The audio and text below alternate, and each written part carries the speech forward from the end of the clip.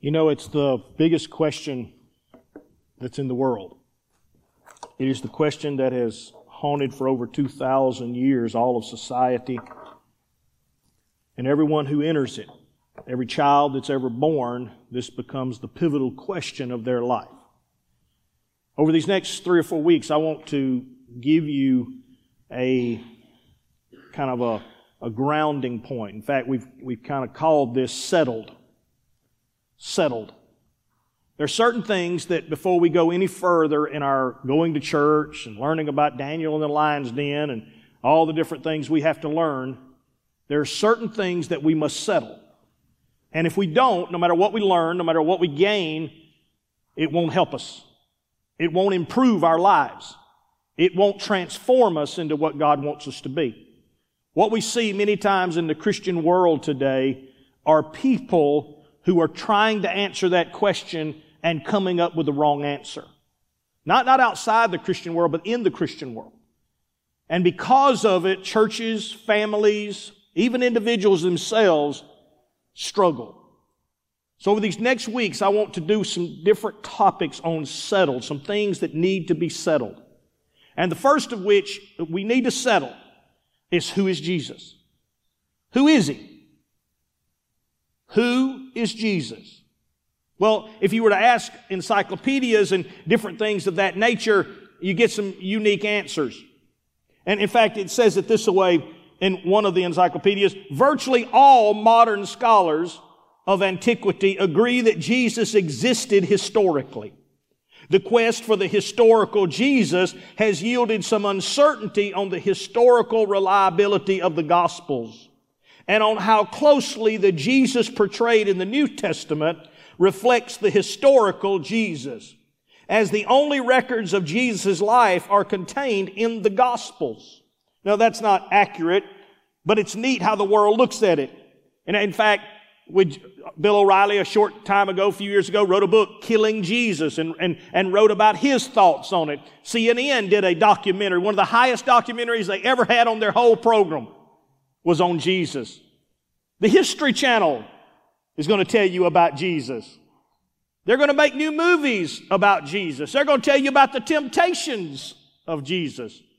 Everybody wants to get a piece of Jesus and who He was. And it's ironic to do that.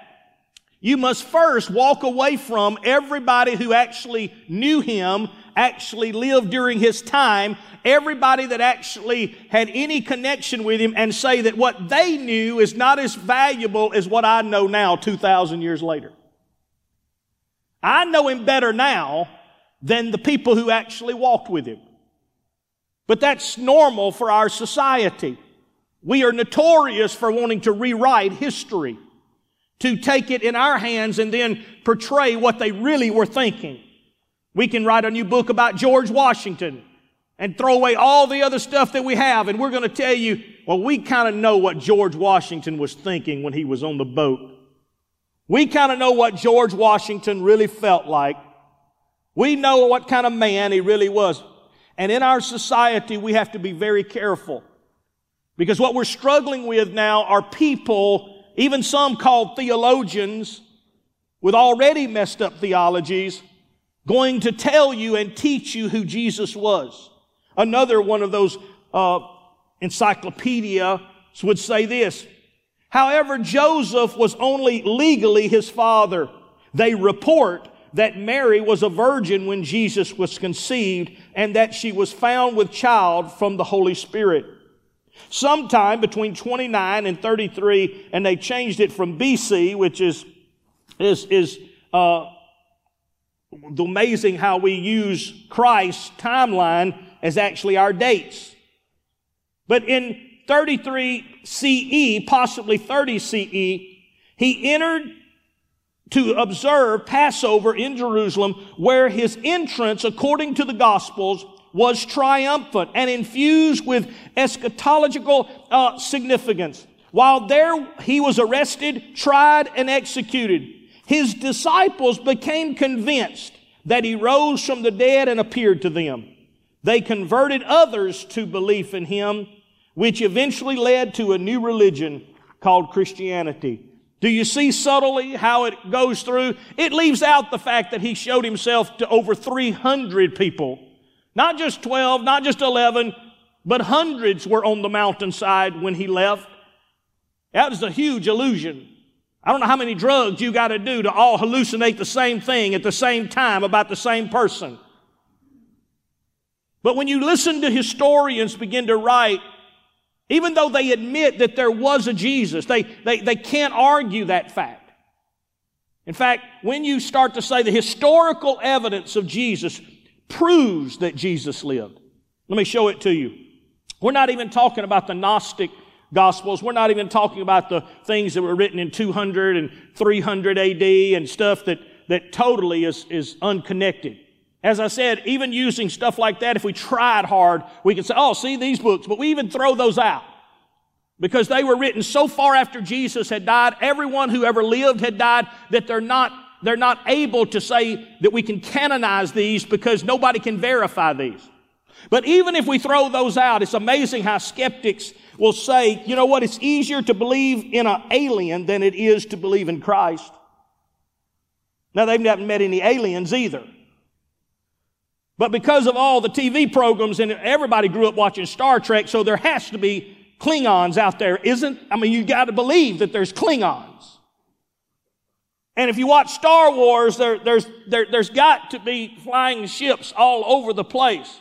And there's got to be a planet of Ewoks somewhere, little bitty furry guys. That it's easier to believe in that, says the skeptics, than to believe in Christ, who actually lived, who actually was on the earth, who actually his history declares that he was a man. In fact, they say these skeptics are entrenched in their position, though they do admit that their continued research continues to tweak their thinking. Duh. Phrases come from them are normal, like, it seems to me, and in my mind, stood out to me perhaps the crux of the issue.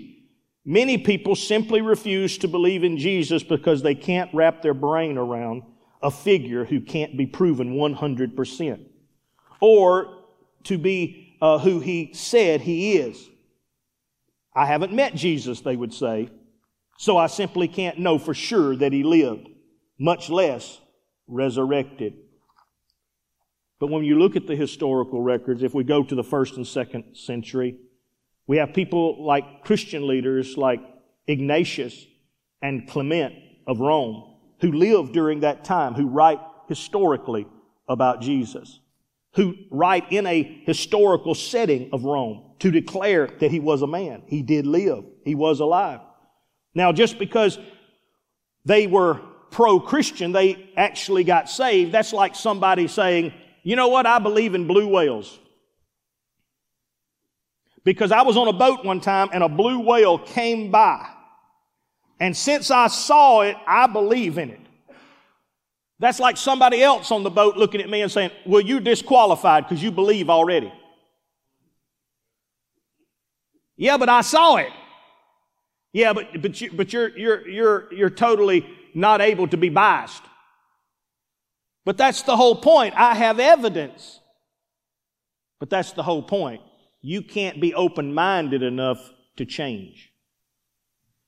See, the problem is that when you're talking about the skeptics, they set it in a way to where if you have any concrete, anything, then it can't be.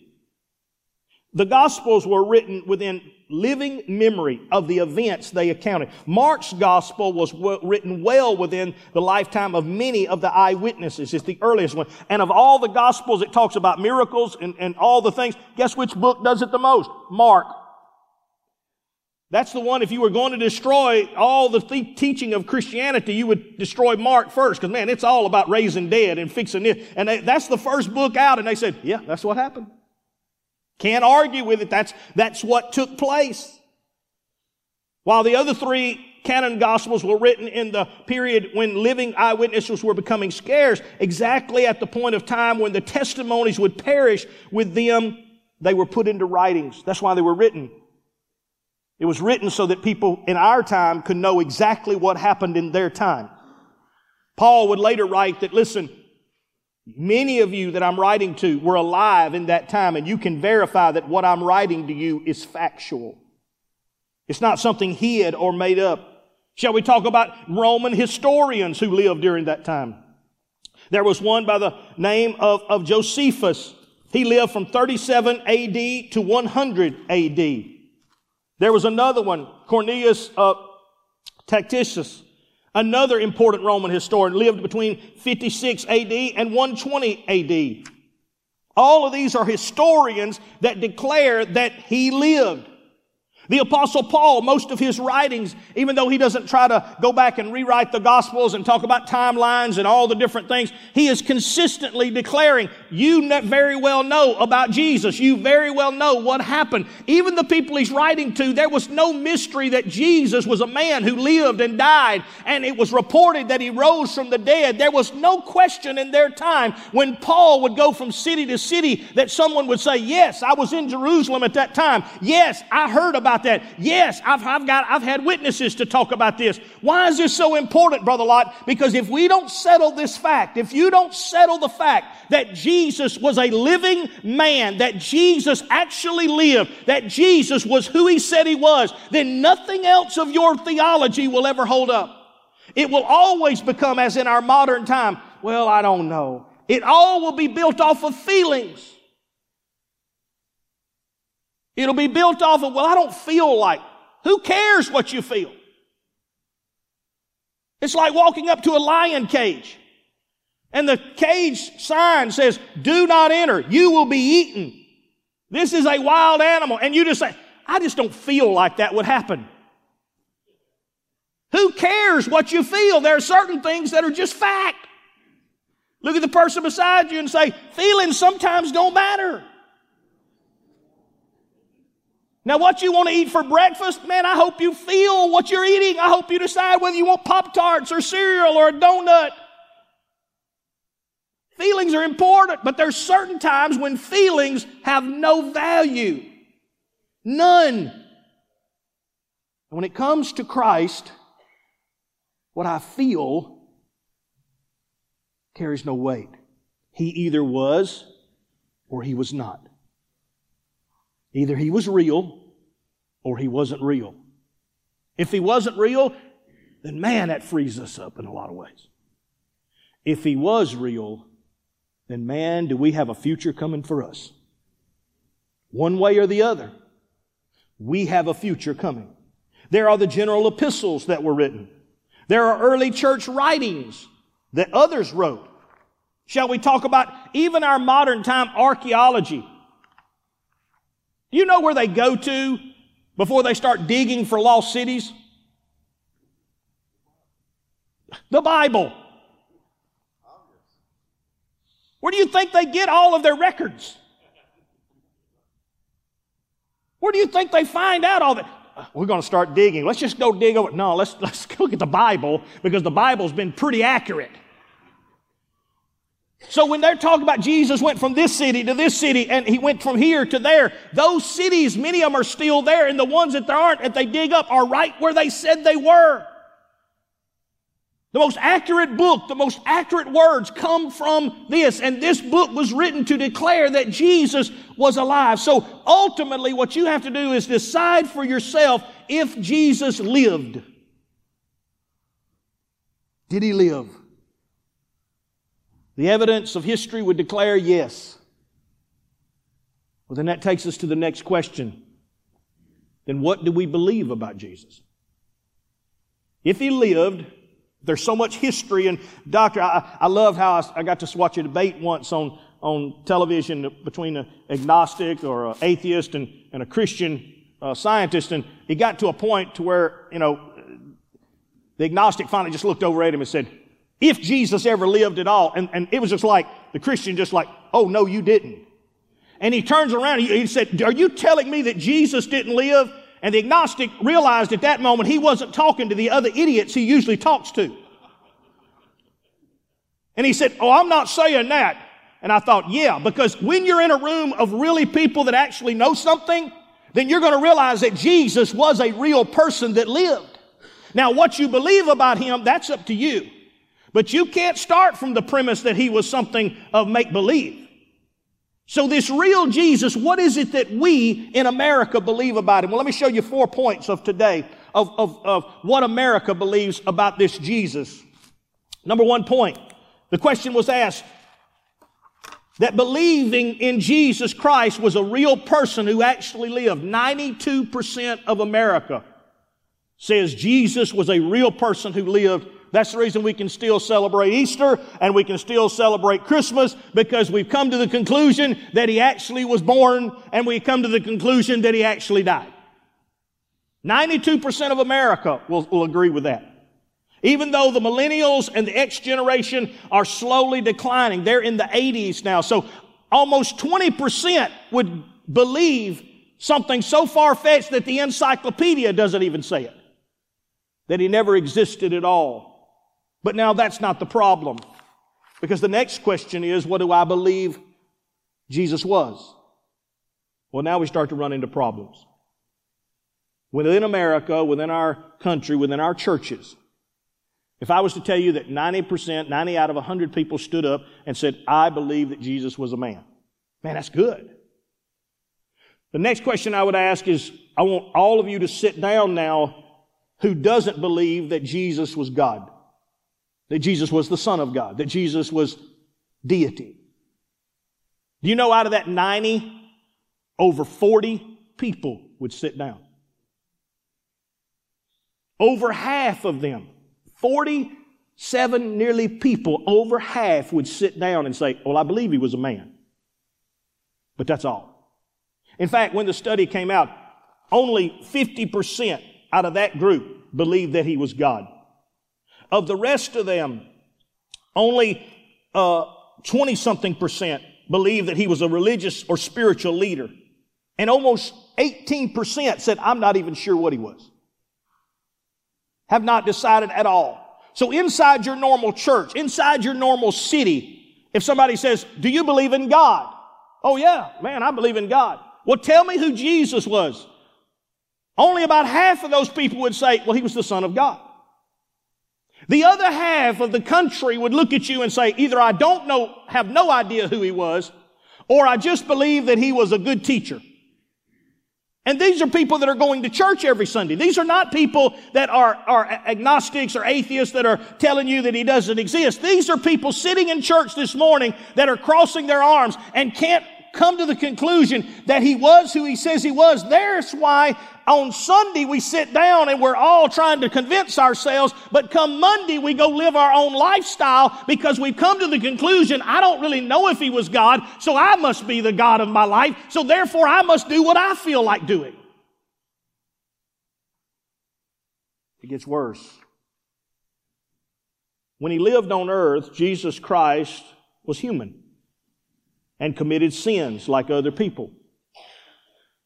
When that question was asked, 54% said yes. So that even if I believe Jesus lived, 92, what was he? He was a good teacher. Do you think he sinned while he was on earth? Yeah. Do you understand who we're preaching to every single Sunday? I'm preaching to a congregation that this morning has very little understanding many times of actually who it is they're praising and worshiping. Because tomorrow you're going to go live your life in a way that you don't actually believe he's watching you or following you or keeping up with you or caring about you. You're going to do what you want to do, whatever you feel like doing, and then wonder why it's not working. Do you see now how important it is to know who Jesus is? Are you starting to understand the people that you meet every day, the people you bump into at Walmart, the people that you talk to? 24%, almost 25% said they agree strongly that Jesus committed sins. Sure, he sinned like everybody else. The problem is they can't grasp the understanding of how it works. See, they watched The Temptation of Christ and they went, well, of course he's had bad thoughts. He said, Do you understand how Jesus defeated and overcame, as he said in his last days, I overcame the world? See, Jesus did one thing that no one else had ever done. He came to earth, he lived on earth, and James describes what sin is. James says that no one can say that God made me do it. But every one of us is drawn away by our own lusts. And when we have conceived that lust and thought about that lust it produces sin. So what did Jesus do different than anyone else that ever lived on the earth? That the moment any thought, the moment anything ever came close to his way of thinking or seeing or doing, he immediately repelled it. Satan, remember, attacks him and tempts him. Remember what he does? He says, if you're hungry, turn these stones into bread. Jesus doesn't sit there and say, well, that would be nice to have some bread. It would be. No. Jesus doesn't entertain it. Immediately, man cannot live by bread alone, but every word that comes from the mouth of God. What is he doing? He says, I do not have any lusts, but only to do the will of the Father. That's the difference between when he came to save us and to give us his gift. You know what the gift was? Was that from this moment on, you do not have to be bound by, tormented by, destroyed by your lust. That you can be a new creation, transformed by the renewing of your mind, so that you don't no longer have your mind, but you have the mind of Christ. Now that's a whole other sermon. It's a good one. Think about that. To have the mind of Christ, that every thought that create a lust comes towards you like, nope. Every thought. Everything that would want to come. How much stuff do you sit around and meditate on? How much stuff do you think about? So-and-so don't like me. How much Facebook do you look up trying to figure out this and that and that? Poisoning what little mind you got. And God says, why are you doing that? I did not come for you to entertain, to spend your time, to spend your thoughts, to spend this entertaining. What do you think that's going to create? Lust. I'll be glad when so-and-so gets theirs. They deserve what happened. Do you not realize that what you're doing is you're walking away from the gift that was given to you, which is the mind of Christ, which means you don't have to entertain all the garbage that the world says, hey, entertain this. That's the gift. But 50% would say, no, he's just like us. He sat there and, wanted to do bad stuff and fought off bad thoughts. And no, he didn't. Here's the other thing. Have you made a personal commitment to Jesus Christ that is still important in my life today? Now, this is asked among Christians. Among all of those, only 62% could say yes. Only 62% said yes, the commitment I made years ago toward Christ, that even today is still the most important thing. It means 40% of people, 40% of people have said no. It was good at the moment, but it's done faded. Do you understand now why it's so important?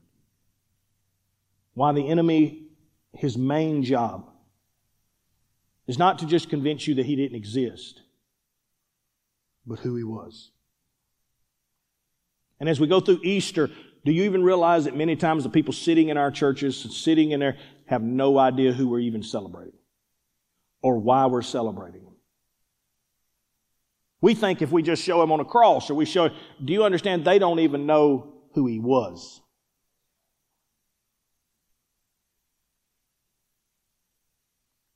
So,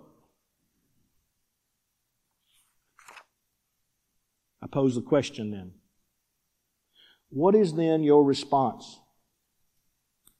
to who Jesus is to you? The question then becomes, what is going to be your response then to this Jesus who has made the claims that he's made? Number one, you could say this, that Brother Lott, I believe he was just a myth. Now, I believe he lived I believe he lived on earth, but he was just a myth. In other words, his disciples and those who knew him made it all up. They made up all the stuff. They did all the writings. They collaborated and designed all this. They kind of wanted to create something. So the only thing you can really take from the Bible is historical writings. You can't take all the other stuff, but it's amazing to me how it's written by the apostles. That which was from the beginning, which we have heard, which we have seen with our eyes, which we have looked at and with our hands have touched, this we proclaim concerning the word of life. Do you think they believe that? Well, let's just say all of them died martyrs. Yeah, they believed it. You think Jesus, if it was just some crazy hoax or something, he would have died for it? No. They believed it.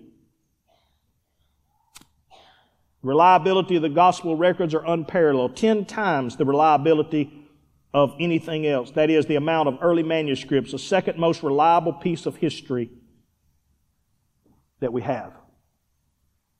All those writers. And it's amazing because what makes it so unique is that Jesus wasn't writing. Remember, Jesus came with one purpose: to make himself a servant.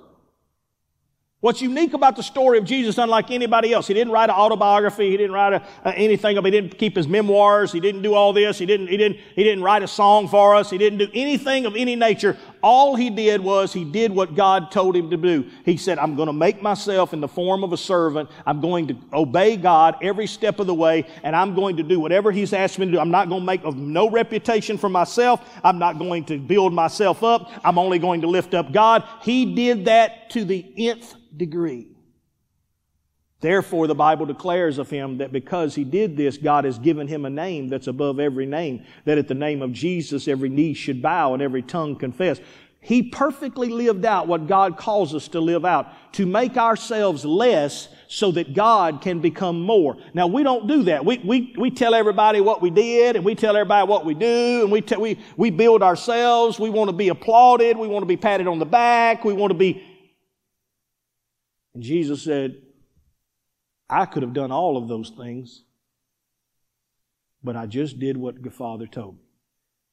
So all the writings came from someone else. All the songs ever written about him came from someone else. He was obedient, even obedient unto the cross. That's who he was. Well then, Brother Locke, maybe he was just a guru. You know, you see these TV infomercials, and if you start working out on this workout program, and if you just do what I've done for so long, you will have a six-pack, and you will look like me in 90 days. You will look like me in a... Maybe that's what Jesus did. In fact, it becomes more of a mystical mindset that Jesus was supposed to live a life so that you could imitate his life and that you could become a mini God yourself. You'd be just like me. More of the mystic's mentality. Well, if that's the case, then Jesus failed because he never reached perfection. He died. No. Well, then maybe he was just a liar. You're going to have to decide. Was he a myth? Was he just a guru? Was he just a good teacher? That's what people said on the video. He was a good man. He was a guru. He gave us a lot of good teachings. We've even had presidents that said, if we just do what the Bible said, we'd all be a lot better. It doesn't mean they want to do it. It just means we admit that if we just worked out, like they say on the workout programs, we'd all feel better and do better. Just like Jesus in the spiritual realm, if we just loved people and cared for people and forgave people and done all he said, then we'd be a lot better too. He was a guru. Or was he a liar? That means his claims are an evil hoax. We just went through April Fool's Day. If that's the case, then this April Fool's Day lasted for 2,000 years. We've written books about him, songs about him for somebody who just pulled the greatest hoax that has ever been. If He's not truly divine, then He's the most deceptive and evil man of all time. Is that who He is? Did He lie about who He was? Well then, Brother, I don't believe that, but well then you'll have to believe the other then. If you believe He was a good person, then you just believe He was a lunatic. Right? He must have been a lunatic. Look at that person beside you and ask him, was he a lunatic?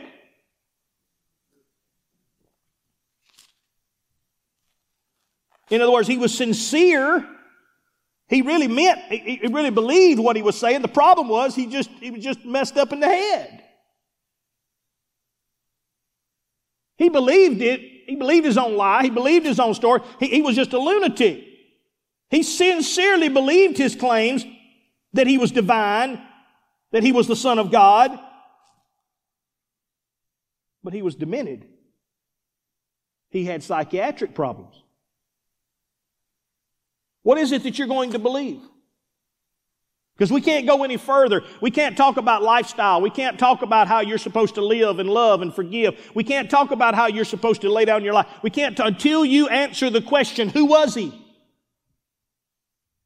Because who was He settles it all. It settles it. When somebody walks up and says, hey, let's do this. Oh, no, man, I serve the Lord. You even know if He exists? Oh, He exists. He's real. So what would be confirming evidence that we might expect if He really was who He says He was? And number one, he might assume that His life is the fulfillment what God had determined for Him. So Jesus went through all His life and He said, I am going to die. John the Baptist, who baptized Him, not only said He is the King, not only said He is Lord, but He also said He's also the Lamb. So to fulfill it means He would have to eventually die. He would have to give His life. As He said, He would have to look at His disciples and say, I fulfilled what God gave me to do. And Jesus fulfilled everything. That's what we celebrate. We celebrate the life of someone who fulfilled exactly what God gave him. Number two, we might expect Him to have lived a perfect life. So even though He goes through enormous scrutiny through the scribes and the Pharisees and the Sadducees, and even has to stand in front of Pilate and have Pilate go check his record and all of this, can I tell you the one thing that comes out every single time? They could find no flaw in Him. If they could have found one reason to kill Him, maybe he slapped his mama one time. Maybe he cursed one time, and they said, "Oh, I was there when he did." They brought every person they ever met Him, ever knew Him, ever come across Him, and they come up with everything. In fact, it declares that when they finally put Him on trial, they brought false witnesses just so somebody would lie to make it sound good, because they knew we followed Him. We've watched Him. We've interrogated Him for 3 years of His ministry. We've hounded Him, and we can find absolutely no flaw in Him. Think about that. If somebody followed you for a week, you think they'd find a flaw in you? They followed Him for 3 years, researched His background, checked His mama out. No. Number three, you might expect miracles if He is who He says He was. Well, guess what? He did them. If He actually was powerful enough to tell water what to do, He might could walk on it. He might could tell storms to stop. He might could tell leprosy to leave a body. He might stop by a funeral procession and tell the boy that's laying there, get up. If He was who He says He was, then all the things that they wrote about Him in history would be true. Number four, we might expect Him to overcome even the most powerful thing, death. The reason we celebrate Easter is because the very thing that He said, He was stronger than, He accomplished. He's the only person that you can go to Jerusalem. Because of history, you can go to Jerusalem. You can walk through the tombs that they say this is where His tomb was. And you want to know what it's in it? Nothing. Hasn't been anything in it for a long, long time. And the only person ever used it only used it for 3 days. Because He said, I won't need it for long. If He is who He says He is, go with me in your Bibles. And if He is who He says He is, then we're going to believe Him. Here's what John 12:44-50 says. Then Jesus cried out and said, He who believes in me believes not in me, but in Him who sent me. So in other words, if you believe in me, it's because you have to believe in God. The two have to go together. For that 40% of people that say, we believe in God, but we don't believe, Jesus says you must. If you believe in God, you must believe in me. And he who sees me sees Him who sent me. I have come as a light into the world, and whoever believes in me should not abide in darkness. If anyone hears my words and does not believe, I do not judge him. For I did not come to judge the world, but to save the world. Now that's amazing, isn't it? Because what we want right at this moment is what? To judge. Well, you're going to go to hell. Well, you're going. Jesus said, I didn't come to judge. Jesus said, I'm not judging you. Well, if He's not judging me, I'm off the hook, right? Hold on. He who rejects me and does not receive my words has that which judges him. The word that I have spoken will judge him in the what? Jesus says, I am the Son of God. I am the Messiah. Well, I don't want to hear it. You can do what you want to with it. It's not me who will judge you. But it's not believing what I'm telling you that will judge you. You're not going to stand there on the last day and say, I didn't know. Yes, you did, because Pastor Lott told you He was who He says He was. And you chose not to believe it. Pastor Lott says He still loves me. He did. The church said I can still come back next week. You can't. That's not your problem. Your problem is that now there's a judgment over you. That either you don't believe His words or you do. He who rejects me and does not receive my words has this which judges him. The word that I have spoken will judge him in the last day. For I have not spoken my own authority, but the Father who sent me gave me a command. What I should say and what I should speak. And I know that His command is everlasting life. Therefore, whatever I speak, just as the Father has told me, so I... That's who Jesus was. He didn't come to bring judgment into your life. He came to give you opportunity in your life. He came to tell you if you will put faith in who I am, it will transform your life. In our video, they were reading John, the first chapter. Go back with me to John 1, verses 9 through 12. Let's read that one more time to kind of reiterate it. Here's what it says. That was the true light, which gives light to every man coming into the world. He was in the world, and the world was made through Him, and the world did not know Him. He came to His own, and His own did not receive Him. But as many as received Him, to them gave the right to become the children of God, to those who believe in His name. You understand it? This morning, that is the biggest question you will ever answer. Will you believe? People ask me for the last 40 years, why do you follow? Because I believe who He says He was. There are days I don't feel like it. There are days I question it. There are days I'm wondering, Lord, did I just make all this up? There's days I have to wrestle through. But what has to be settled every day in my life that determines my day is, Tim, today Do you believe what He said? Either call Him a liar or get up and follow Him. It's not about your feelings. It's not about what you think. It's not about what the world said today. It's not about what they're going to say next week. It's about what He said about Himself. In a world where everything is determined week by week, minute by minute, by whatever I feel next, there are certain things that must be settled. And if they're settled, it transforms your life. The reason for these 40 years I've been able to steadily follow the Lord, steadily live the life that I want to, has to first be because I settled the fact that I know that He was who He says He was.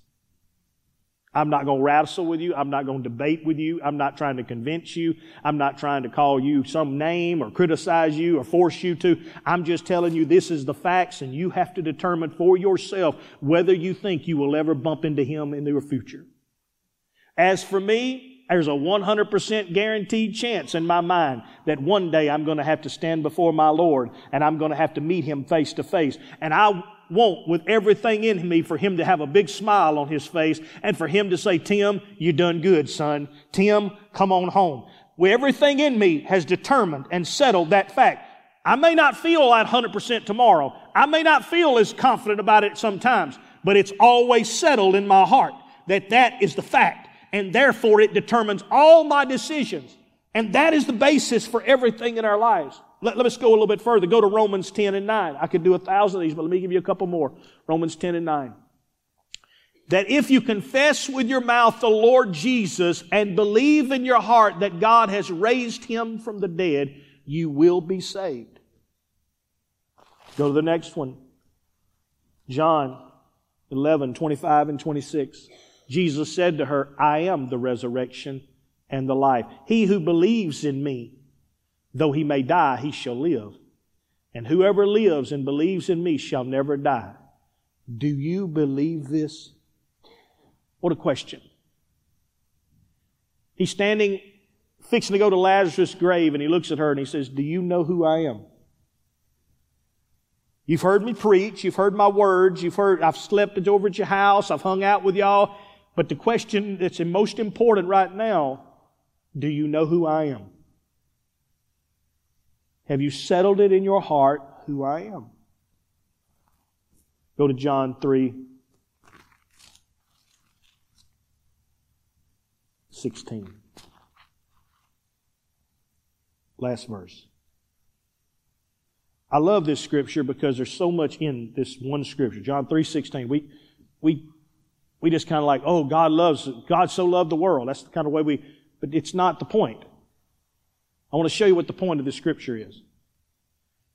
For God so loved the world that He gave His only begotten Son. Okay. So God loved the world and He gave His Son. That's what God did. But listen to what happens. That whoever believes, that's the prerequisite. Oh, I believe in John 3:16. Do you? I believe God loves the world. Yeah, He did. Because He loved the world, what did He do? He gave His Son. That's what He did. But now, you must make a decision. Well, I believe in God. That's not the question. 92% of America says that's the question, right? I believe in... No, that's not the question. God says, I know you believe in me. You look around, I built it inside of you to believe in me. But here's the question. That whoever believes in Him, believes that Jesus is who He says He was, that He did what He said He did, and He's going to do what He said He's going to do. For whoever can believe in Him, that person should not perish, but have everlasting life. A lot of times we don't see John 3:16 that way. We just see it as God loved the world. God loved the world and gave His Son. Yep, that's His part. But your side of it is you have to settle For it to have any impact for you, you must settle the question, who is Jesus? And that question determines everything about your life. Was He just a mystical figure? Was He a guru? Was He a liar? Was He lunatic? Or was He who He said He was? As for me, I settled that a long time ago. It's cost me a lot of things and it's gained me a lot of things. But it was settled a long time ago. He is who He says He was. He was the sinless Son of God. He was the Lamb that was chosen before the foundation of the earth to die on a cross for my sins. He lived a sinless life, perfect in every way. Therefore the grave could not hold Him and had no bound over Him. He rose and took the keys of death, hell, and the grave. His name became the greatest name that history will ever know, that world will ever know, that at the name of Jesus every knee should bow and every tongue will confess that He is Lord of lords and King of kings. That's who He is. I'm not trying to debate you. I'm not trying to convince you or trick you. I'm just telling you that every one of you in this room will have to make a choice. And it's the greatest choice you'll ever make in your life. To settle who He is. Will you stand?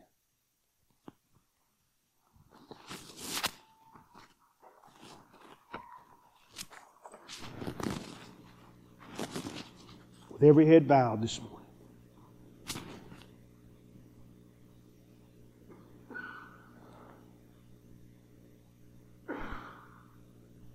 What do I need to do, Brother Lott? Just what the Bible said. If I believe with my heart and I confess with my mouth, then I'm transformed. Now, I don't need you just to say words with your mouth. I need you to believe it. If you can say, Pastor, I believe that. I want that relationship with the Lord to be my relationship. That He's Lord of my life. That He is who He said He was. And this morning, just in a simple prayer, it doesn't have to be anything, right where you're standing, make a declaration.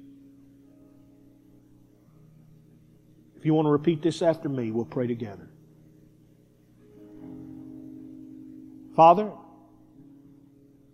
today, I have wrestled with who Jesus is. I have thought of Him as a good person, as a great man. Maybe even as your Son. But I've never truly seen Him the way I need to for it to change my life. Today, I accept and I understand that He was not just a figure in history, but He was your Son, sent to this earth for no other reason but me, to die on a cross that He didn't deserve, sinless and perfect. But He rose from the dead. My sins were buried. And I get to go free. So today, I claim Jesus as my Lord, as the one who saved me, who bought me with a price. From this day forward, no matter what I may feel from time to time, it is settled in me. I confess with my mouth that Jesus is the living Son of God, coming again one day for me. And I live each day waiting, anticipating, expecting my Lord's return. Thank you today for forgiving me of all my past. and giving me my future.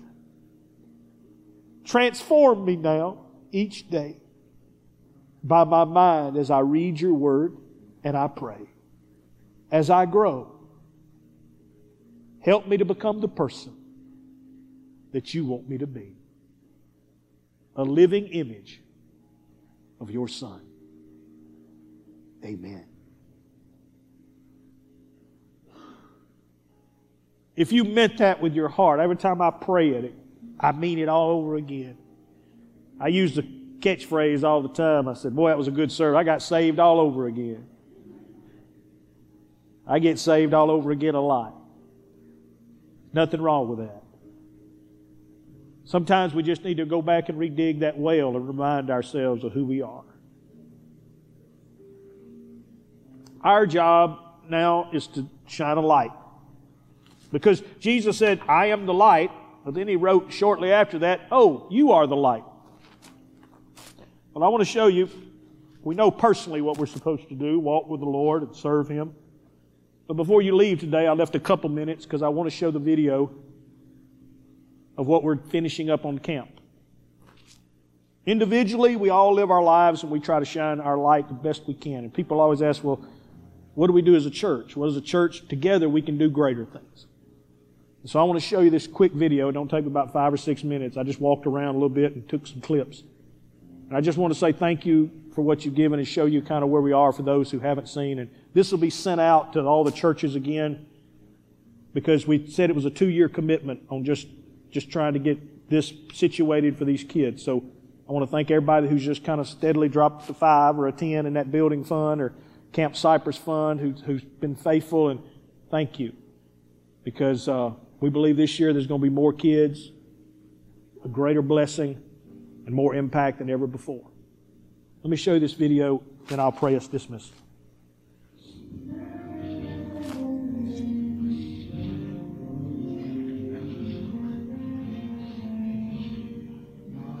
Hey everybody, it's Pastor Lott.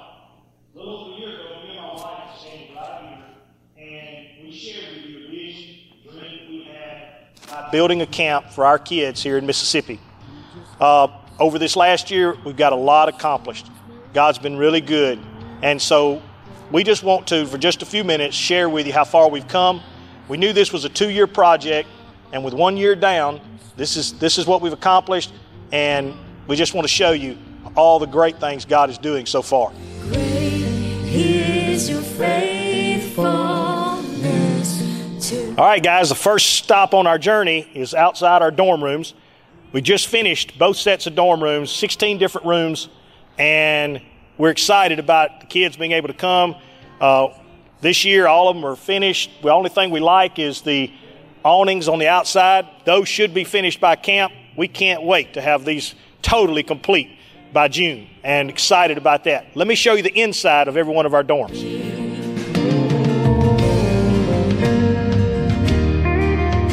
All right, so here we are, guys. This is our dorm room, one of the 16 that we have, and this will house our kids. It has great air conditioning, 2 different shower areas, 4 sinks for getting ready for services, everything they need to be able to have a wonderful experience here at Camp Cypress. Excited about all 16 of these rooms and the kids getting to enjoy them. History can prove there's nothing you can do. You're faithful and true. Well, here we are at the pool area. This was a major hit last year. The kids loved this. One of the things we want to add this next year is coming up, if we can, is the climbing wall that will go in next over here on this far side. It'll give the kids something else than just splashing around. We got other ideas and other things we got coming, but that's the next part of just being able to create that climbing wall so our kids have one more feature they can enjoy here at camp.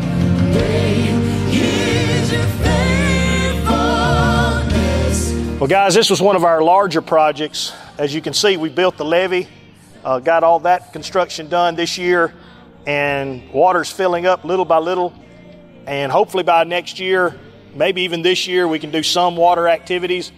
But we're looking forward to having the canoeing and kayaking and even doing some fly fishing and different things to teach kids about stuff they can do on the water and just having a lot of fun. We're excited about our lake area here at Camp Cypress. Can't wait till it's all ready to roll. Never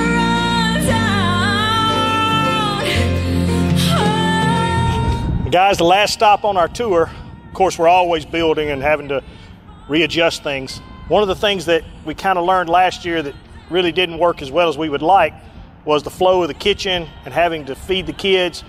So what we did was we started our construction on our new kitchen area.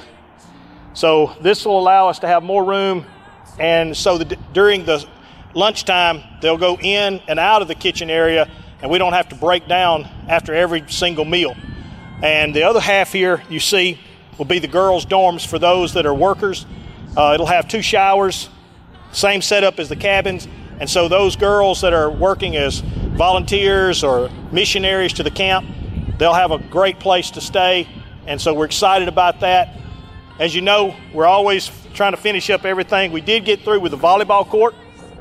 It's completed. We'll put the ropes and everything back out when it gets time.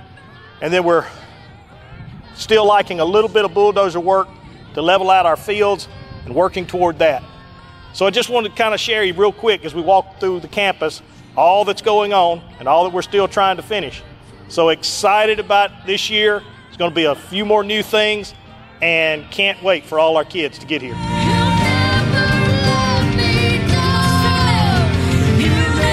Well, everyone, that's the quick overview of all that's been going on here at Camp Cypress and all the different projects that we've got going on. And that was 2021 that we started this, and we said that it was going to be a 2-year project.